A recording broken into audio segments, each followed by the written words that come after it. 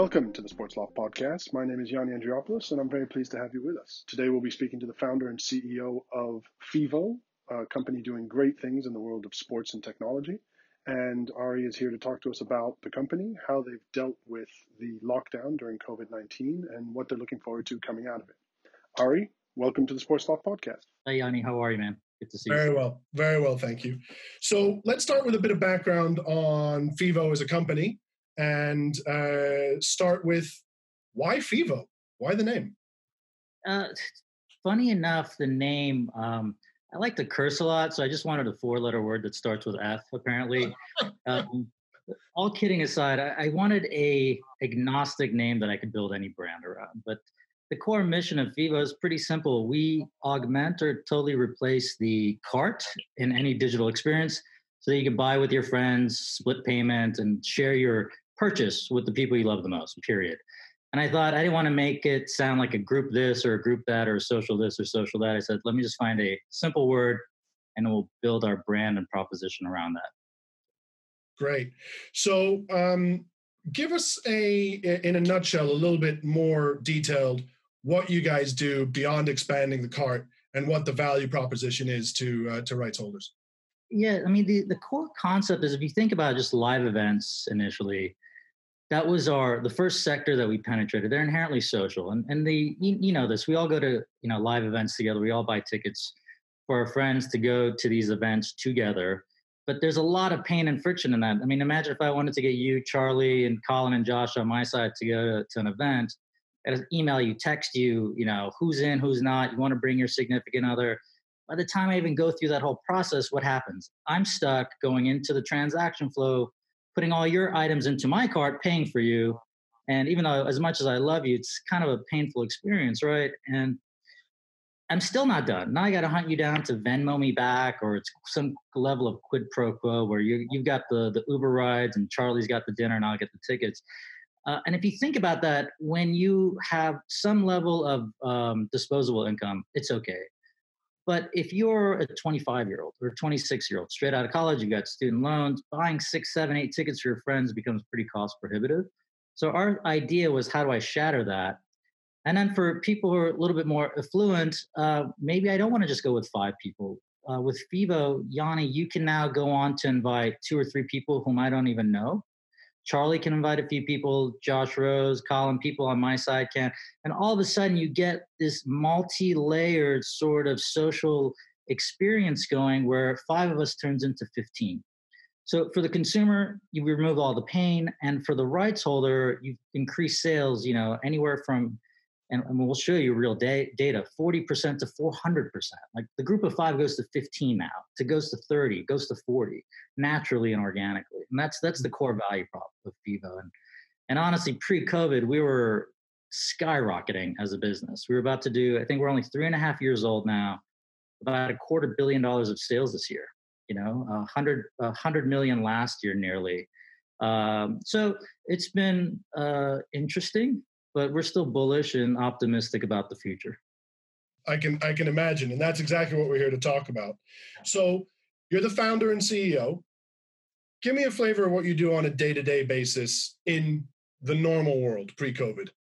I spend my day really thinking about 3 years out, and finding the right talent, honestly, to get us to 3 years out, 5 years out, 10 years out. And when you find that right talent, people like we have internally at Fevo, like Josh Rose, whom you know, and Colin Casey, and Himanshu, our CFO, and so forth, those guys really I delegate the day-to-day to. They're very good at what they do. And my number one job is set the vision. Number 2 is find the right talent. Number 3, get the hell out of their way. Now is probably a great opportunity for a lot of organizations, including startups like your own, to look forward 3 years and try to imagine what the world will look like once we come back from this. And you probably have leaned into this the most because Fevo is essentially a business based on shared experiences and something that is so important to millennials, and not just millennials, sort of a transitioning lifestyle and life agenda for a lot of us. What are you seeing 3 years down the line? And most importantly, what are you doing now to prepare for the comeback and then the time beyond that? Yeah, candidly, I'll take a step back. About a year ago, we actually, pre-COVID, obviously nobody knew this was on the horizon. We were thinking like live events, we didn't come into the business saying we're going to be a ticketing augmenter or a ticketing company. That's not our mission. Our entire sort of focus has been how do I get Yanni to be able to purchase with the people he loves the most? And actually, that even boils down to like a skincare product that might work really well for you. Hey, this cleared up some blemishes. And what do you do today? You actually will get on message and you will text out to somebody that you found a product that works for you. A year ago, we said to ourselves, we want to prove out that this social layering, as we call it, this mobilizing of others works in a industry that's inherently social. Now let's move into other sectors where you just want to share things with the people you love. So a year ago, we started thinking about how do we become a perfect complement to Instagram shopping. So Instagram, I think, is going to be massive, massive net beneficiary of social commerce. Obviously, lots of native-born digital brands are going to build an entire new audience on that platform. And our vision was how do we complement and bookend that? So you find a product on Instagram, you purchase through Instagram, and now that brand has you in their database.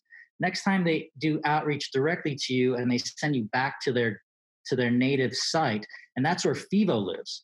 So we've always said to ourselves, a year out, 2-3 years out, how do we take this social graph that we've proved in live events and actually apply it to other sectors? So we actually started a Shopify integration months ago, right? And even live events, we're helping our partners move their merch, their parking, things that aren't inherently actually social, right? And we've seen massive lift and uptick when partners have used the platform for that. So that's a step back, looking even like a year out. To answer your question about now, I actually think there's going to be massive change in consumer routines and habits. I mean, look, any brand that's hostage to the mall, as I like to say, like if you built your business around foot traffic in a mall, I think you're dead. I think your brand is finished. And in the US, we can name them. It's the Gaps of the world. It's the Banana Republics of the world. Ann Taylor's, the ones who really relied on footprint. The ones who saw digital for what it was a year or two ago and have really strong brands will survive. And I think that's where we want to play is how do we help them get more traffic digitally and turn their one conversion into 10 and turn that 10 into 100. And that's fundamentally how we see the world, right? The flip side of that is obviously, look, I won't gloss over this. This is a humanitarian crisis of global proportion, right? Let's not discount. There are real people suffering. Health, deaths in the family, job loss. There's going to be a reckoning here where the consumer doesn't just bounce back, and you really have to prepare for that and be empathetic. You have to. One, for your core business and how does it survive, but also like, let's not just think about how do we get people to buy more stuff. Let's think about how we can help them. What do you see as the key elements of either social or business interactions that will change or will hopefully change going forward from here in terms of how people treat each other, how businesses treat their clients, which is something that you just alluded to, which we're seeing a lot of data and a lot of studies right now talking about when we come out of this. The brands that are going to survive and the brands that are really going to do well are the ones that have invested before and during this crisis in treating their customers the right way, doing things the right way. Look, I'll give you real examples. We didn't wait for our partners to say, it's okay to refund consumers, for example. I said, consumers who purchase through Fevo for future events that are either delayed or potentially canceled, if they want a refund, we're refunding them, even if Fevo takes the hit. To me, the idea was how do we maintain brand integrity and human integrity, by the way. You've given us your money for something that we're supposed to deliver for you, and that might not happen. Here's your money back. We didn't wait for our partners to first pay us back, and then we pay the consumer. That's number one. Then we went to our partners and we said, look, there's no rush to pay us. Obviously, like any company, we've got to preserve cash, but empathy. You have to empathize with all of the parties. And I just hope that that actually continues out of this, right? Is like, how do you empathize with people who say, look, I'm afraid to travel for work because I don't want to catch it because I have an elderly parent at home that I take care of. Well, let that person stay home, right? And don't say, well, you're not doing your job, you're out of here. Those are the mind shifts that have to take place fundamentally. You touched on this a little bit, but coming back to the challenges that you're facing, obviously those transactions have dried up, and obviously that's how the revenue is generated for Fevo and Fevo's partners.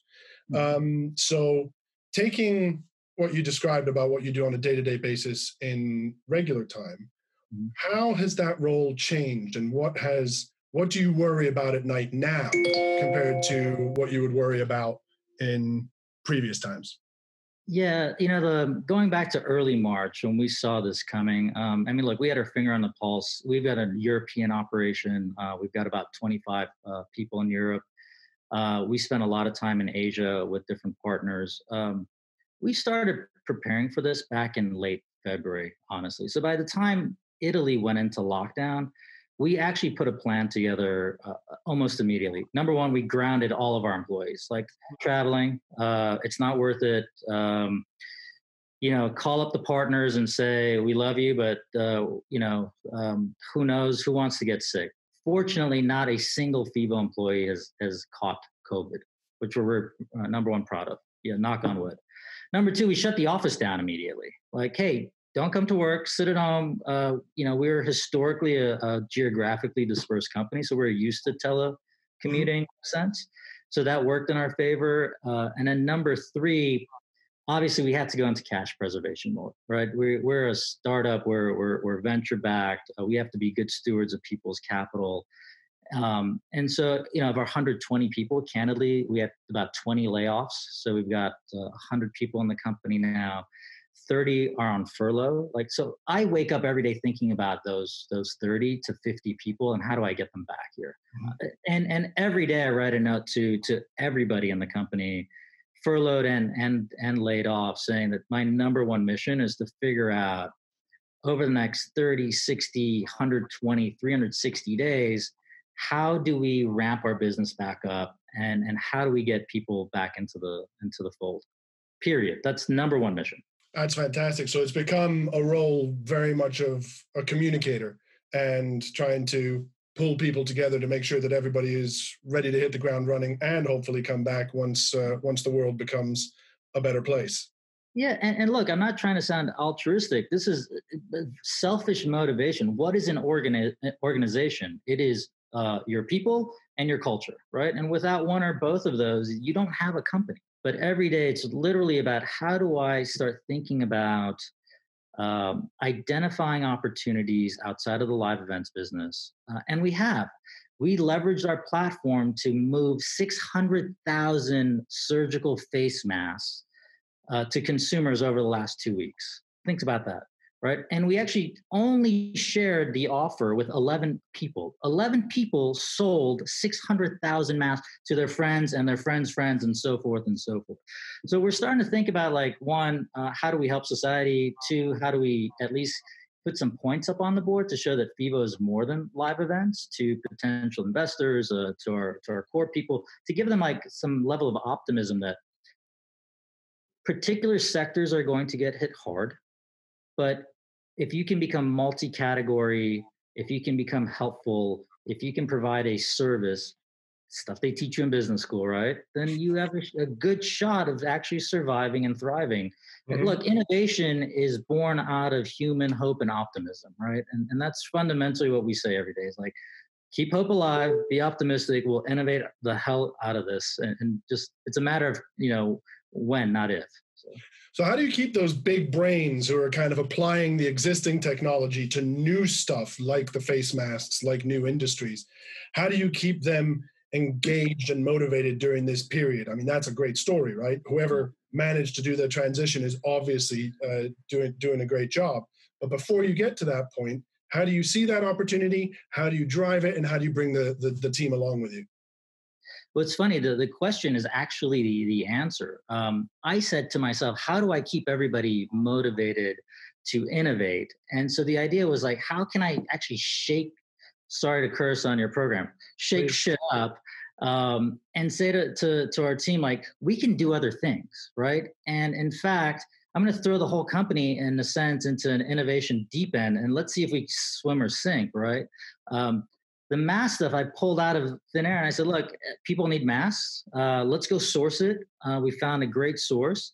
Let's not price gouge. Let's actually sell them at or near cost, and actually do some good. The point isn't to actually get some gross margin or some profit out of that. The point was, we're more than what you think we are. You're stronger than what you think you are.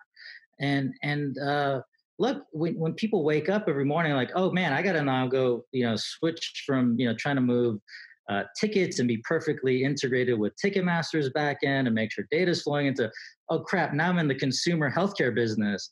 Like, people show themselves for what they are, which is stronger, wiser, more sophisticated than they even thought they were themselves. So. Fantastic. So what's next?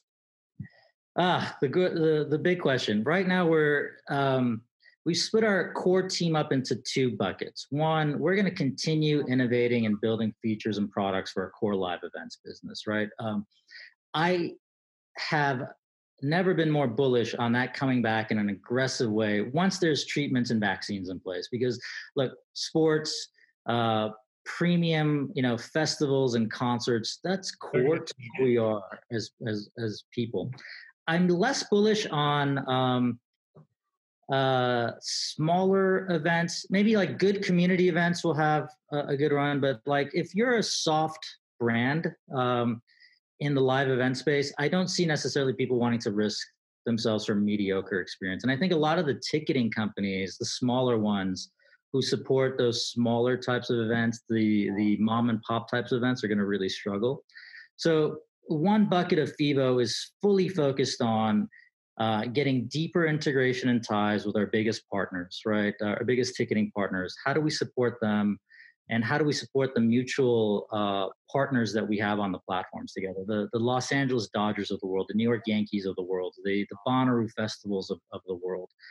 And then the other part of our team is focused on innovation, our innovation lane, which is our Shopify integration. Mm-hmm. How do we move into brand new categories, health and beauty, apparel, merchandise, outside of the core live events business? So of our 50 or so product and engineering people, it's split 50-50 right now, 50% on each bucket. And the idea is, let's make our core segment a lot stronger and be a much better partner when the live event industry comes back online, and be helpful.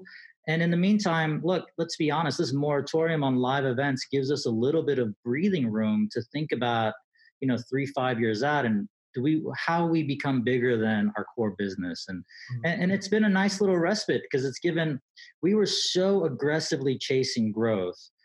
So much of our time and energy was spent on supporting revenue generating activities, customer support, client support. We were able to sort of transition and morph that into, okay, take a step back. That part of the business is idle. Why don't we leverage that capacity to move into new lanes? And that's what we've done. Well, listen, this has been fascinating. Really, really wonderful to hear your take and ideas on it. Anything that you want to add in closing? No, just Yanni, be safe. I can't wait to actually reach out and shake your hand or fist bump you in person someday, man. But be safe, and I hope to see you soon in person. Very much looking forward to it. Thanks for being part of the Sports Loft member series, and all the best. We look forward to checking in with you in a couple of weeks. Perfect. Thanks, Yanni. Thank you for joining the Sports Loft podcast. We hope you enjoyed today's conversation. And if you'd like some more, please click subscribe and follow us for the next one.